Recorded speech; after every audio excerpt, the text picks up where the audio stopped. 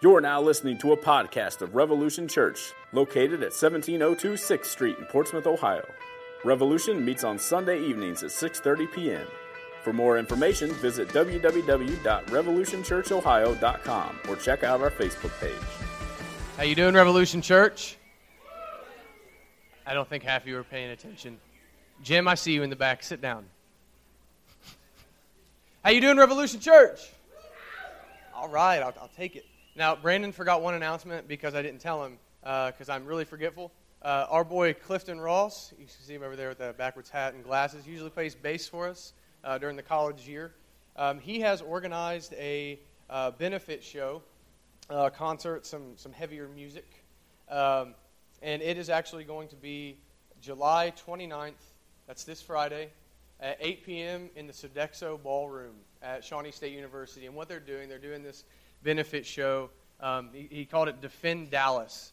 And what it is they're taking money, if I understood him right, they're taking money, anything that they raise, and they're giving it to families of the victims who were shot in Dallas, the police officers, back a few weeks ago. So that'd be something great if you have time to go out to that this Friday, 8 p.m., Sodexo Ballroom at Shawnee. So, getting that out of the way, I told you I'd do it for you, brother. I got you. He's like, Dave, they didn't announce it, man. What are you going to do? I was like, chill it out, brother. I got you. So we're going to continue on this evening through the book of Acts. We've been in there since the beginning of the summer. It's been an awesome time. And the name of this sermon series, if you're new, I see a couple of people maybe, it's called The People of God. And what we're doing is we're looking at how the early church thought and lived. We're trying to imitate their godly examples. I know I say the same thing at the start of every sermon so far this summer, and it's getting shorter and shorter and shorter about that. Anyway, it's just something that I thought was funny. But we're trying to imitate the godly examples of the early church in the book of Acts. And tonight what we're going to do is we're going to take a look at the Apostle Paul and something that happens to him and a group of missionaries in Acts chapter 16. But in doing that, we're really going to consider the true nature of unbelievers. The true nature of anyone who doesn't have faith in Jesus Christ, anyone who's unconverted, anyone who's not been born again of the Holy Spirit. And we're going to look at the hostility and the enmity and hatred that the unbelieving world has towards God and His people. And then we're going to look at how God's people respond to such a group. Right? So we're going to talk about just how awful that the heart of the unbelieving world is and how we're supposed to respond. So as we do this, I would ask you that you please don't shut me out because I'm going to make very general, broad brush strokes about people who aren't Christians. And I know what everyone's going to say, well, you know, my aunt isn't really like that and she's not a Christian, or my friend isn't really like that and they're not a Christian. But as I'm making these general statements about every single believer, I want you to know that they are biblical. And we're going to be looking at the Bible, and God's Word is inerrant. So we may say, you know, well, based off what I see in my family member's life, that they're not really hostile against God. I would show you. I would beg you to consider you don't know their heart, and the Lord does. And the heart of the unconverted is wicked continuously, and the heart of those who have been converted by the Holy Spirit is still wickedness a lot of the time. But now we just fight against it. So just think about that. And at the same time, don't become arrogant towards the unbelievers that we're going to be talking about, because every believer was once part of that group. So just a couple of things to bear in mind. So if you know anything hardly about Jesus' teaching, then you know that he says to love your enemies. All right? So we're to love and pray for and do good for those who would mistreat us and count us as enemies. Right? I'm again referring to the unbelieving world. But, here's a fun question. Should we actually view those people as our enemies? Like those people in and of themselves, are they our enemies? Right? Is the Christian's fight actually against other human beings? That's the question that we're going to consider by the end of this whole thing, and I hope we can answer it. So, who is our true enemy, and how are we to fight? And I hope that by the end of this, we can have a good, godly view of those who would oppose the faith or oppose us personally, like the ones who cling to that faith, that we can have a good view of them so that we would respond in a way that honors God and points the world to Jesus. That's the only hope that anyone has. It's the only hope that we have. So without any more by way of introduction, we're going to be in Acts chapter 16, verses 16 through 18. If you're new, you can take one of those blue Bibles out the back of those pews. That's our gift to you. And if there isn't one in front of you right now, just let me know. We need to re-up on those Bibles, and I'll get you a hold of one. But yeah, Acts chapter 16, verses 16 through 18. It's going to be here on the projector. Verse 16. One day, as we were going down to the place of prayer, we met a slave girl who had a spirit that enabled her to tell the future. She earned a lot of money for her masters by telling fortunes. She followed Paul and the rest of us, shouting, "These men are servants of the Most High God, and they have come to tell you how to be saved." And this went on day after day until Paul got so exasperated that he turned and said to the demon within her, "I command you in the name of Jesus Christ to come out of her." And instantly it left her. Let's pray real quick. Father, please pour out your Holy Spirit in a way that is not normal. I know your Holy Spirit dwells in the hearts of every believer. But God, I pray that you would cause your Holy Spirit to work in us in such a way that we would be attentive, and that our hearts would be softened to the Word, and that you would convict us graciously, because it is an act of grace that you would point our sin out to us, and that you would cause us to learn something about you and about ourselves, all to your glory and all for your praise. In Jesus' name, amen. All right, so in this passage, we see, whenever it said we were going to a place of prayer, this is kind of cool. It's one of those few spots in the book of Acts that we actually see Luke begins to take on, Luke takes on a role. Like, he's no longer writing about things that he heard or things that he observed, but Luke is actually here. And if you were to read the whole of chapter 16, and you should, I recommend you guys do that, read Acts 16 this week. You see Paul, Silas, and Timothy, and Luke are headed to pray. And they're actually headed down by a riverbank. They had just been to this woman's Lydia's house where she converted, and she's a rich lady, and they're staying there. And instead of going to a synagogue, they're actually going down to a river to pray. So there might be an old hymn, or maybe it's a country song. I get them confused. I'm not going down to the river to pray. It's been stuck in my head all week. I got the chorus stuck in here. It might be Little Big Town. I don't know. Alison Krauss. She was a saint, wasn't she? Like, I don't know if she's a Christian, but her voice was angelic. My wife hates on me all the time because I like low-key, like country music a little bit, so you take it for what it is. But we see Paul, Silas, and Timothy and Luke headed to pray down by the river. And on the way, they meet a demon-possessed girl. No big deal, right? Just like, there it is. Luke just puts it in there. Yeah, and there's a possessed girl, by the way. Like, that's just par for the course for them. I thought that was kind of funny. And this possessed girl, the English Standard Version says, has a spirit of divination. And divination just means secret knowledge, right? So this demon's giving her information about the people that she's talking to that she ought not know, but that the demon knows. It's not that she can actually tell anyone's fortune. It's not that she actually can tell what the future is going to hold for anybody, because that's something reserved only for God. He's the only one who's omniscient. But the ESV says a spirit of divination. And what I thought was funny is I looked at the Greek on it, and it literally says she has a python spirit, right? Like Hulk Hogan, right? Like these python, yeah. Right, so this girl has a python spirit in her is what the Greek says. Now, we're going to talk about that just here for a second. Python. Why a python spirit? This is really interesting. Anyone like mythology, like Greek and Roman mythology and all that stuff? Yeah, I'm a nerd. I love that stuff. Python, in Greek mythology, is not a god, but this big snake, right? It's why we have pythons, right? It's spelled the exact same. But in Greek mythology, Python was a snake who existed, and what he did was he guarded the oracle of Delphi, right? And the oracle is just this woman who in Greek mythology was said to know the future, and she was given these prophecies by a Greek god named Apollo, and Python guarded her at the place where she did all this stuff. Now Apollo, this Greek god who's associated with prophecy, what he does is he has a beef with Python over something. I'll spare you the details. And he kills it, right? He kills this big old snake, and he took Delphi over. Now, side note, Delphi is a real place in Greece, right? It's an actual place. There are ruins there you can go and visit today. And in real life back then, whenever these myths were thought to be true, there was a temple to Apollo, this false god, in Delphi. And its priestess there was called the Pythian, right? And was said to receive her false prophecies from Apollo. And other low-level worshipers, right, it was always women, low-level worshipers who received prophecies from Apollo were called Pythonesses, right? So I thought that was interesting. Whoa, I don't know what just happened. It got loud. So they were called pythonesses. So whenever the actual Greek says that she has the spirit of a python, that means that this slave girl here is an avid worshiper of Apollo, right? She is knee-deep in paganism. And now she has become possessed by a real demon. While she's worshiping a false god, she becomes possessed by an actual demon, and that comes as a result of her being so influenced by her false pagan religion. And just a sidebar here, all false religions are of Satan.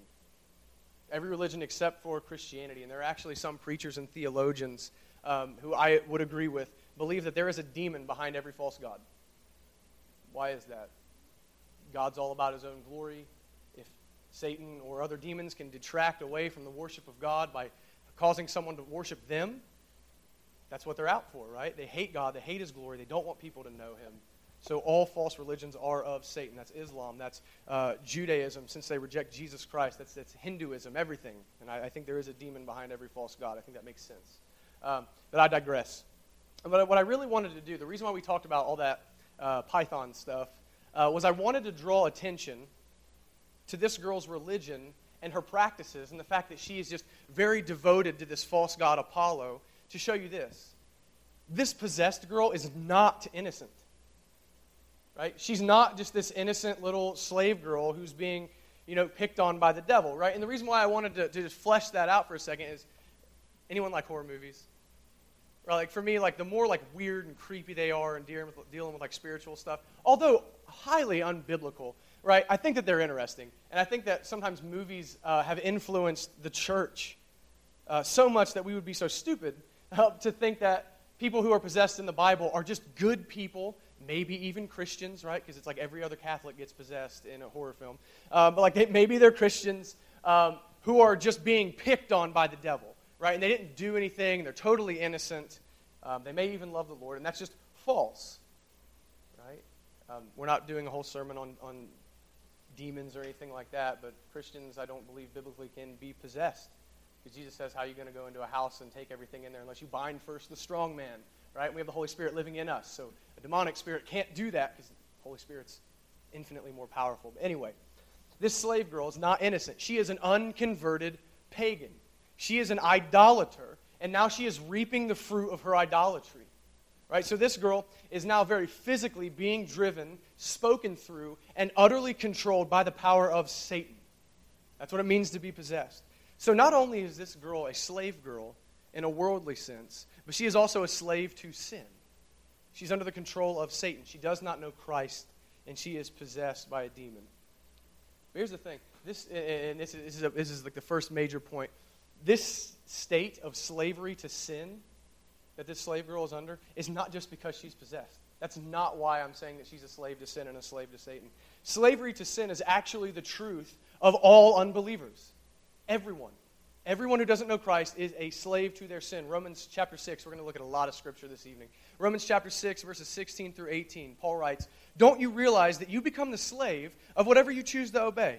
You can be a slave to sin, which leads to death, or you can choose to obey God, which leads to righteous living. Thank God, once you were slaves of sin, but now you wholeheartedly obey this teaching we have given you. Now you are free from your slavery to sin, and you have become slaves to righteous living." Right, so all unconverted, all those who do not know Christ are slaves to sin. They have no desire to do what is good in God's eyes. They always do what is right to them. And in our unconverted state, we never want to do the things of God. We do not desire to follow God at all. So they're a slave to their own will, you could say, because man, apart from the work of the Holy Spirit's will, is always to sin.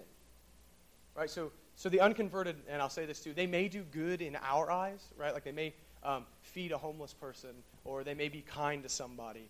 But the Bible says whatever is not done in faith is sin, because it's not done to the glory of God, right? So unbelievers, even if they're trying to do something altruistic, it's still sin, because it's not done to the glory of God, and that would be something for us to keep in mind too. Why do we do the things we do? Is it for God's glory?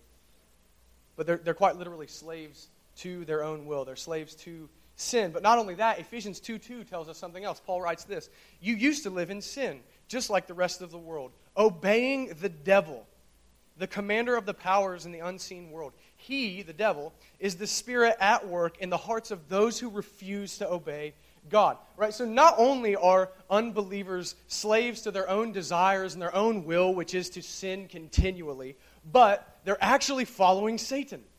Right? Paul says they are obeying the devil. So Satan is actually, and this was just a weird thought for me, I knew it, but I hadn't really ever dwelled on it, that Satan is actually at work in the hearts of unbelievers. What is he doing? He's pushing them deeper into godlessness. He's pushing them deeper into unbelief.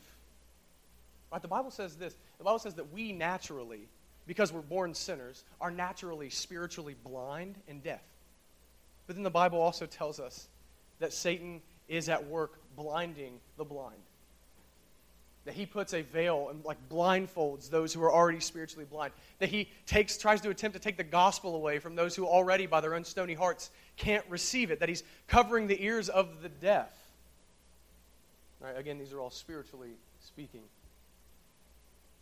So they're a slave to sin, and they're also obeying Satan. They're being blinded by Satan. But we'll add another one to that.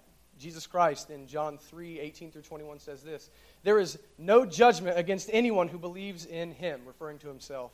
"But anyone who does not believe in him has already been judged for not believing in God's one and only Son. And the judgment is based on this fact. God's light came into the world, but people loved the darkness more than the light, for their actions were evil. All who do evil hate the light and refuse to go near it for fear that their sins will be exposed. But those who do what is right come to the light so others can see that they are doing what God wants." So unbelievers are not innocent victims of sin and Satan. Jesus Christ himself, you can't argue with him. Right? You maybe would want to try to argue with Paul, which would still be foolish, but you can't argue with Christ at all. He says unbelievers love the darkness. They hate what is of God. Right? So these men and women around us that don't know Jesus, not only are they slaves to their own will, which is to sin continually, not only are they slaves to the power of Satan working in their heart, causing them even more godlessness and blindness and spiritual deafness, they're still responsible. They're still responsible for that. It's not poor, innocent human beings who are being worked over by sin and Satan. Jesus says they love it. They love the darkness. They hate the light. So they may be slaves, but they're still responsible. They do not want set free. We were actually talking in small group today. If God would have taken a poll throughout humanity before he sent Christ and said, "Would you like me to send my son to save you?" it would have been a fat 0 all around. No, we do not, because in our unconverted state, we love our sin and do not want exposed. But all of those truths about slavery, about loving sin, about hating God, hating the light, hating the things of God, all of those things are true about every single unbeliever that you have ever met in your life. And also, and I know a lot of Christians that don't like this is what every believer once was. Like, you may not have viewed yourself as hostile to God. You may have not viewed yourself as hating God, but you did. God says you were his enemy. You were a slave. But really, everyone is a slave.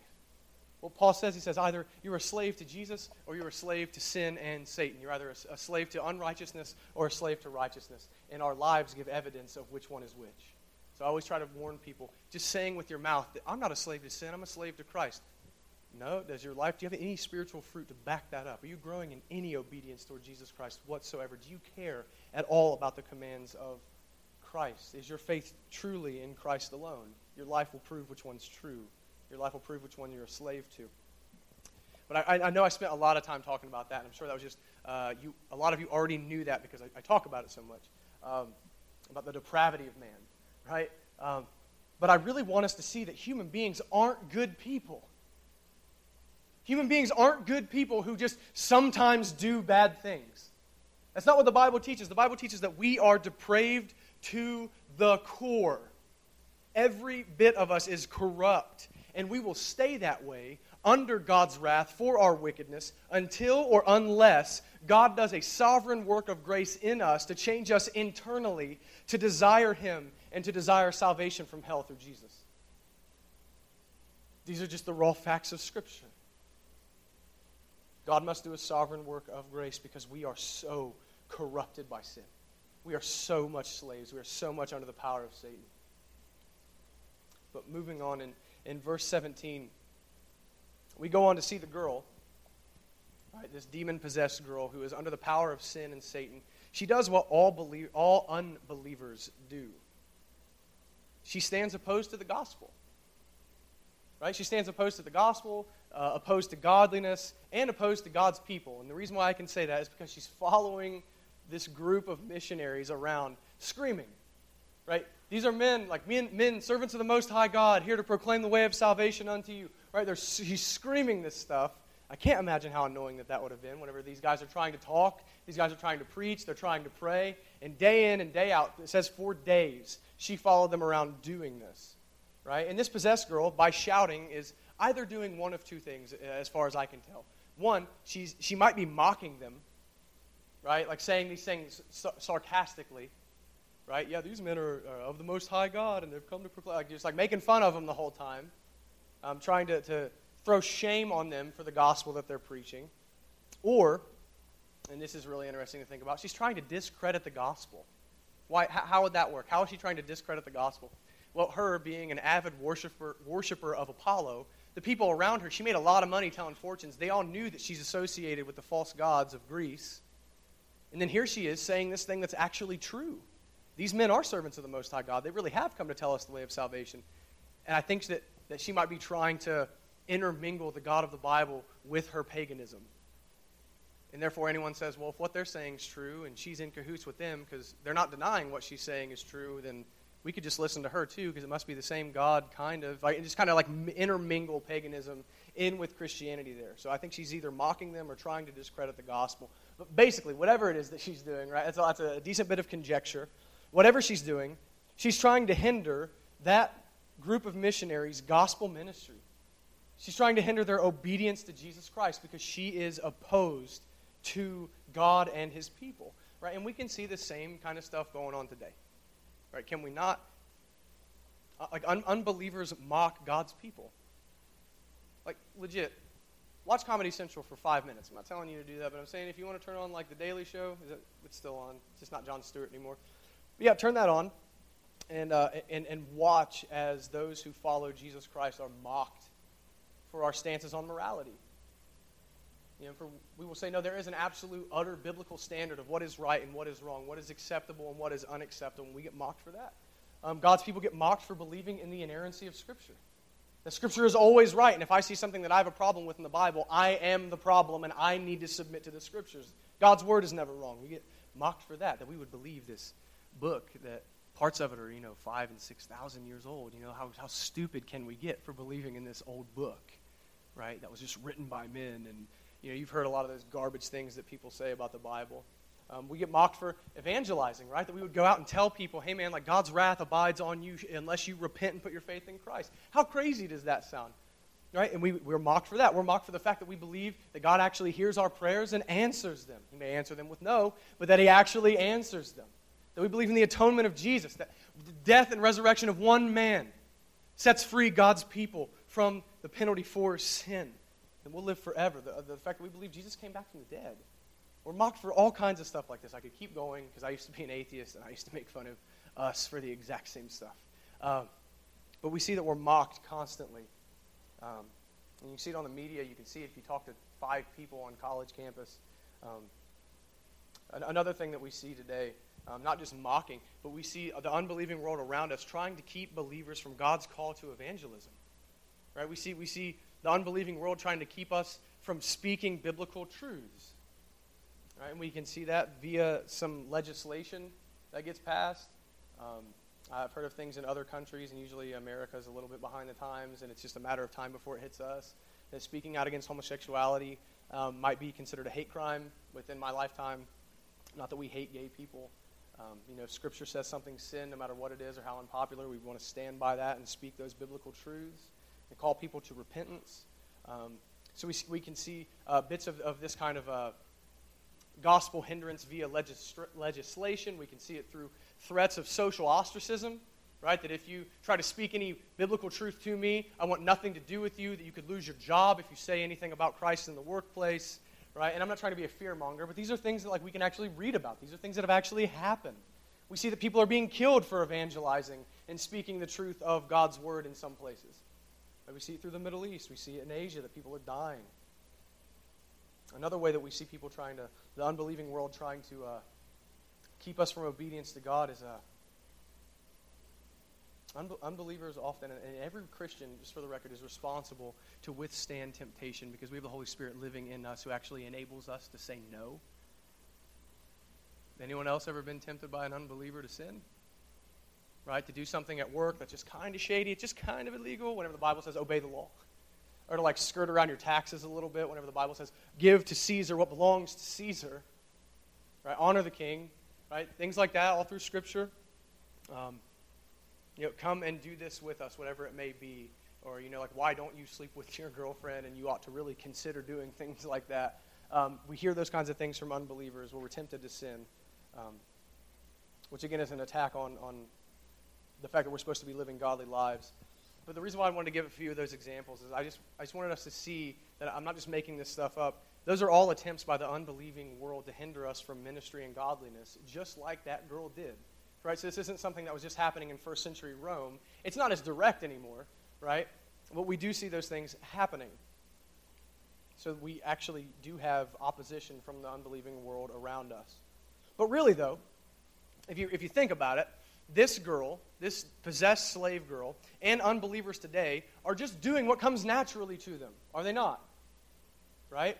Like Ephesians 2 says, like we are by nature children of God's wrath. We are born sinners, right? It's talked about in the Psalms, right? So unbelievers are just doing what comes naturally, and that is sinning, right? Being slaves to sin and Satan, this is just what pours out, right? So honestly, we ought not be surprised whenever unbelievers live in opposition to God and His gospel.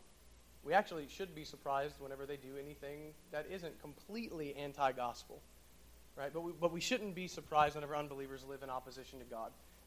I'll give you a little quote from my buddy Dustin Cooley on this one.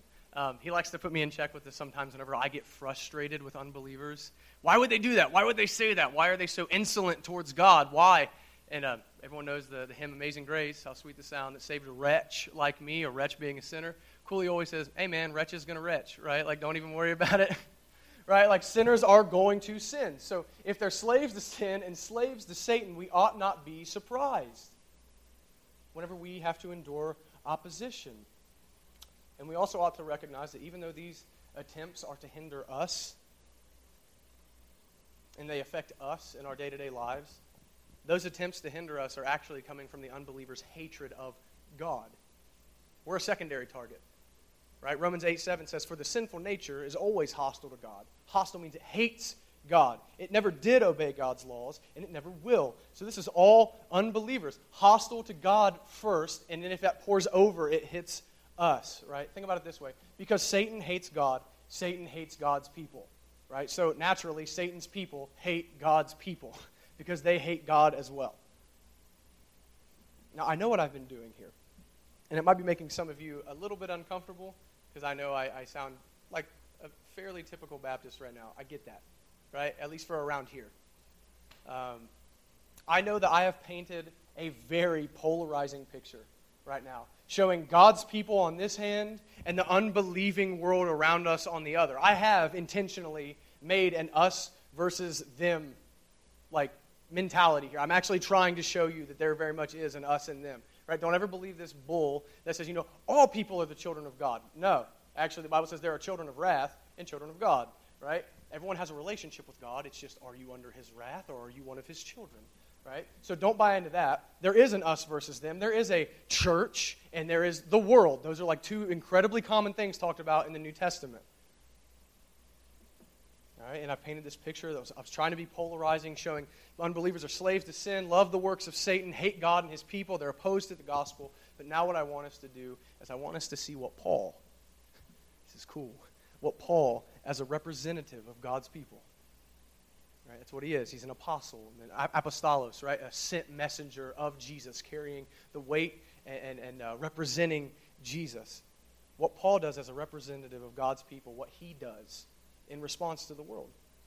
But in order to do that, I want to look at what Paul didn't do.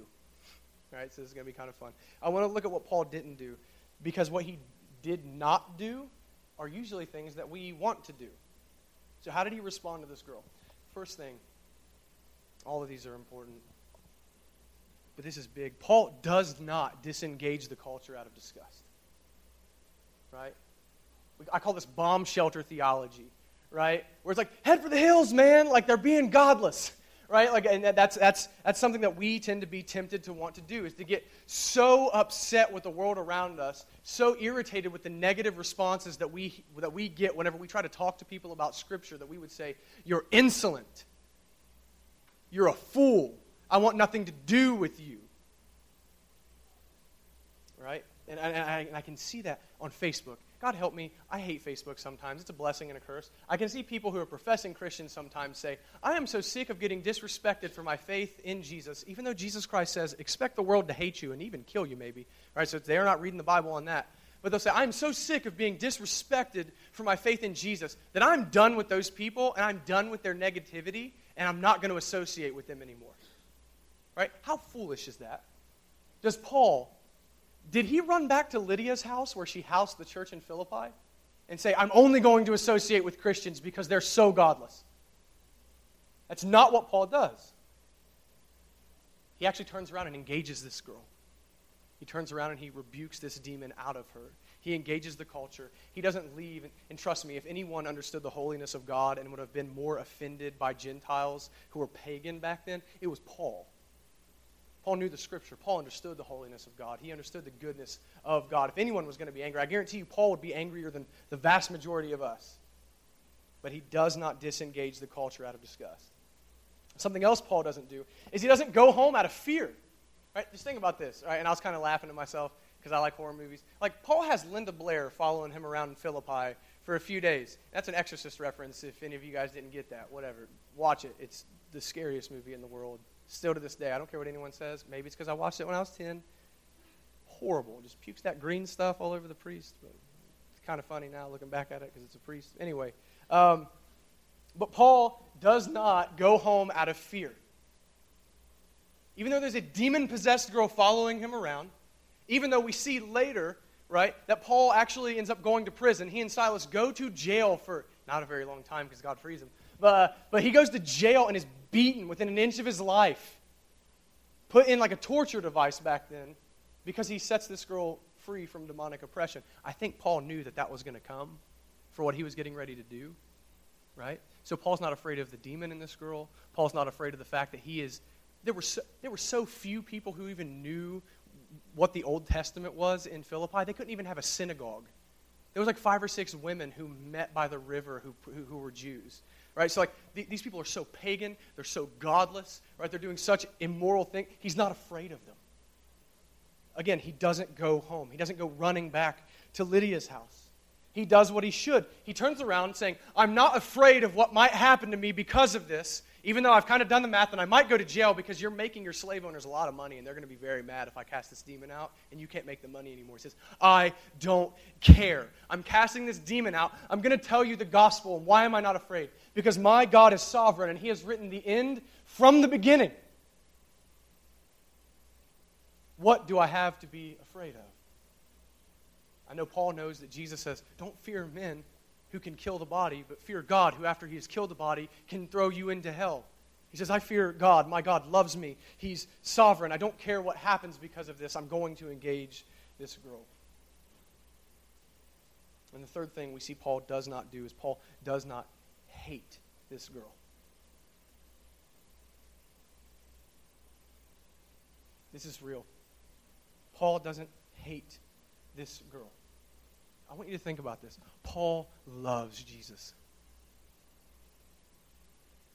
Like, I hope that someday I can love Jesus as much as Paul does. I'm not trying to deify Paul, but Paul loves Jesus.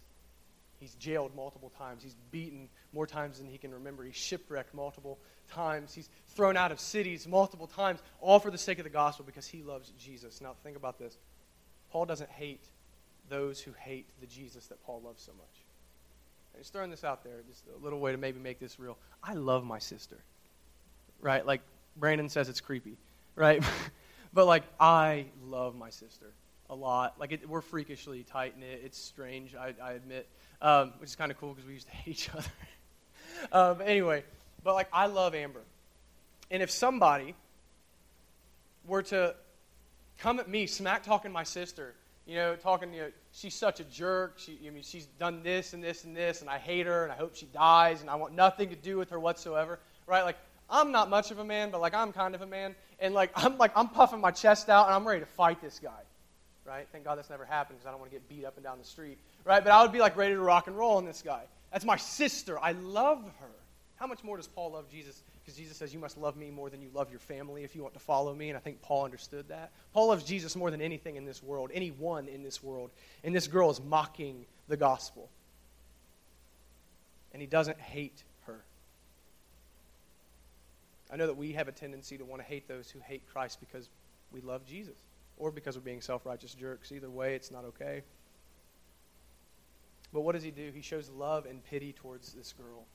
He turns around and he casts the demon out of this girl, and I believe he tells her the gospel afterwards. He shows pity and acts towards this girl in a loving way. That's the most loving thing he could have done, by the way, is to cast the demon out of her. But here's the question. Why does Paul respond the way he does? Why doesn't he hate? Why doesn't he go home out of fear? Why doesn't he disengage out of disgust? I think Paul recognizes a spiritual truth that is, this is one of the big things that you need to remember from this sermon. Paul recognizes a spiritual truth that is crucial for us. And that's in Ephesians chapter 6, when Paul talks about spiritual warfare, 6:12. He says, "For we, Christians, are not fighting against flesh and blood enemies, but against evil rulers and authorities of the unseen world, against mighty powers in this dark world, and against evil spirits in the heavenly places." What does Paul understand that a lot of the times we don't whenever we want to hate or disengage? He knows this. This girl, in and of herself, is not Paul's enemy. Though she may be opposing me in God's gospel, she is not actually the enemy here. Flesh and blood is not our enemy. That's not who we're fighting. Paul knows Satan is the enemy. Sin and Satan are both at work in her, and she is a slave to her master, and she is doing what is natural for her to do, and she needs set free. Notice Paul he also isn't worried about her behavior so much here. He doesn't turn to her and say, "Hey, how about you shut up?" Right? He doesn't turn to her and say, "Hey, like someone needs to take this broad to the loony bin." Right? He doesn't do anything like that. He doesn't care so much about her behavior because he recognizes her behavior is just an outpouring of her spiritual problem. Because like Jesus says, out of the overflow of the heart, the mouth speaks. Right? So what we do is just really showing what's in here. Paul recognizes that. He says, this girl needs spiritually set free. She's not my enemy. Satan is my enemy. Sin is the enemy here. But not only that, I think Paul saw some of his former self in the girl, and this would be very good for a lot of us, especially if you're like me and you have a tendency to be a little bit judgmental towards unbelievers and get fed up with their junk. Keep this in mind, 1 Timothy 1:12 through 15. "I thank Christ Jesus our Lord, who has given me strength to do his work. He considered me trustworthy and appointed me to serve him, even though I used to blaspheme the name of Christ. In my insolence I persecuted his people. But God had mercy on me, because I did it in ignorance and unbelief. Oh, how generous and gracious our Lord was. He filled me with the faith and love that come from Christ Jesus. This is a trustworthy saying, and everyone should accept it. Christ Jesus came into the world to save sinners, and I am the worst of them all." I think Paul saw some of himself in this girl. This girl is opposed to Christ. She's opposed to Christ's people. She's opposed to the gospel. And Paul said, I know that I was way more opposed than she was. I think that's why he doesn't hate her. He can see himself in her. And really, we should all be able to see our former selves in the unbelievers around us. Because the Bible says this, once you, Christian, once you were dead because of your disobedience and your many sins. You used to live in sin just like the rest of the world, obeying the devil, the commander of the powers in the unseen world. He is the spirit at work in the hearts of those who refuse to obey God. All of us used to live that way, following the passionate desires and inclinations of our sinful nature. By our very nature, we were subject to God's anger, just like everyone else. We were all slaves to sin and Satan until this. Verses 4 and 5. But God is so rich in mercy And He loved us so much that even though we were dead because of our sins, He gave us life when He raised Christ from the dead. It is only by God's grace that you have been saved. Keep that in mind.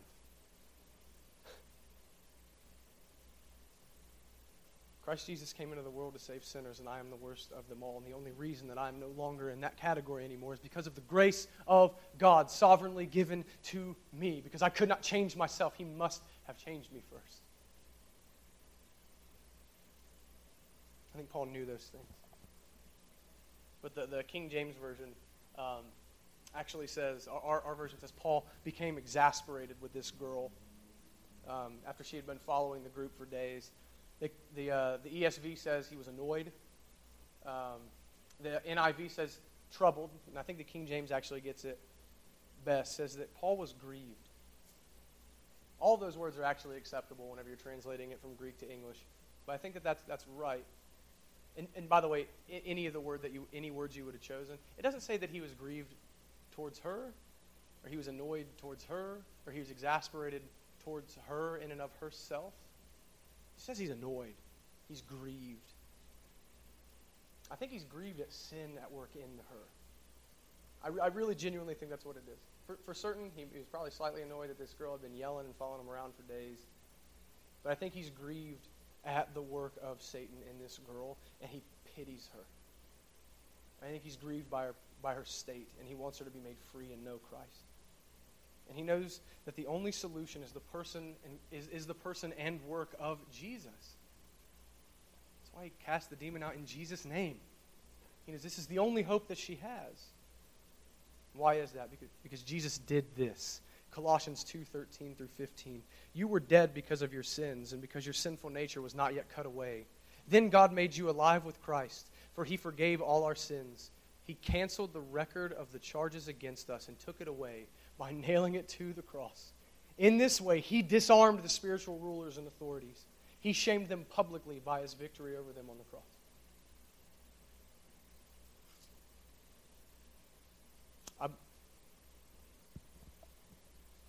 Christ overcame sin and Satan in His death and resurrection. That's why Paul knows only Christ is going to be the remedy for this girl's spiritual problem. That's something that we all need to bear in mind as we deal with the unbelievers.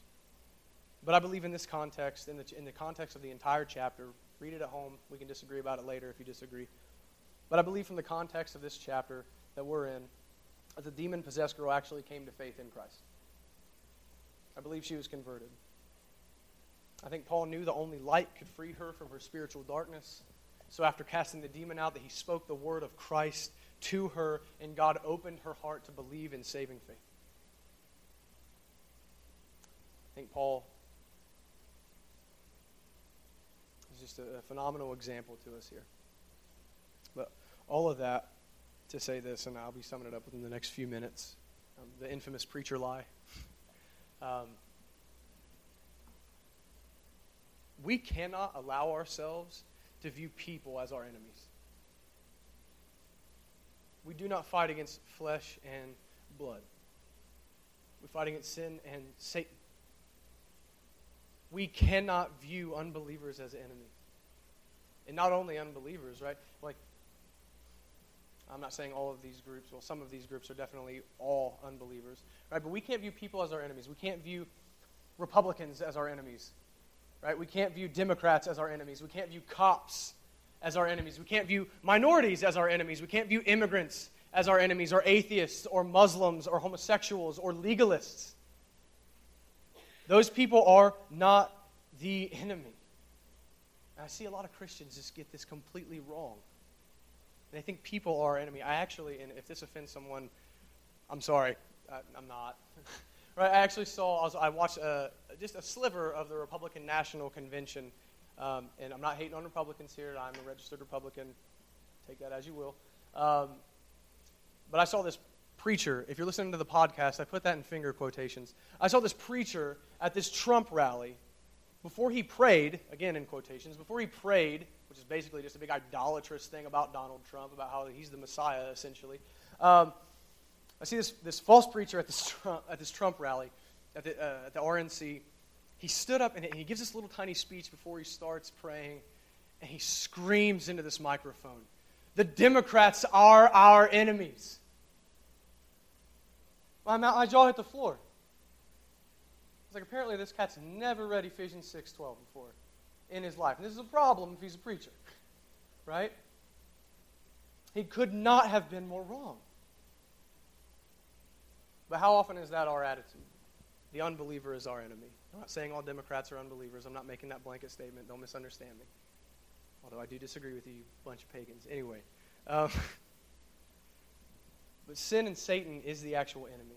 And people need to be made free by God. And they will only be made free by God. And they're only going to be made free if we boldly engage our culture with the Scriptures and with the truth of the gospel and not hate the unbelievers and not disengage. And another side note, we can't allow, and this was big for me, we cannot allow ourselves to view other believers as our enemies either. Believers are not our enemies. Even when they hurt us or do something that we don't like, because families are going to do that, and we're a family.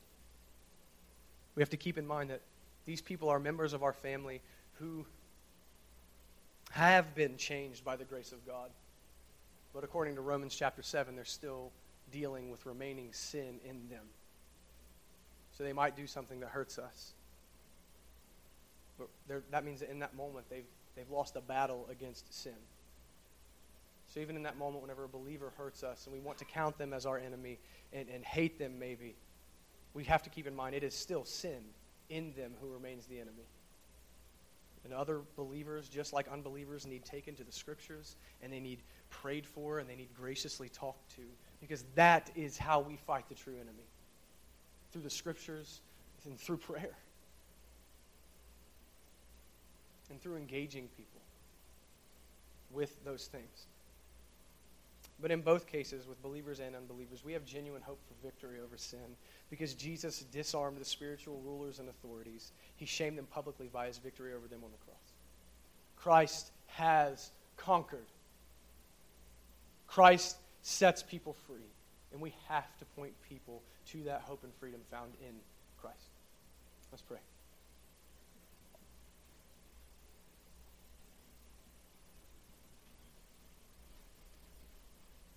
Father, thank you for your word, that your word is sharper than any two-edged sword, that it cuts us down, but it cuts us down so that the gospel can thread us back together. God, I pray that we would leave here with changed hearts towards unbelievers, that we would leave here with changed hearts towards other believers, that we would not be afraid, that we would not live in hatred, but that we would see our former selves in them and be grieved and pity them and then take the gospel to them. Give us patience, Father, just like you have with us. Give us the heart that your Son has. Make us more like Christ. In Jesus' name, amen.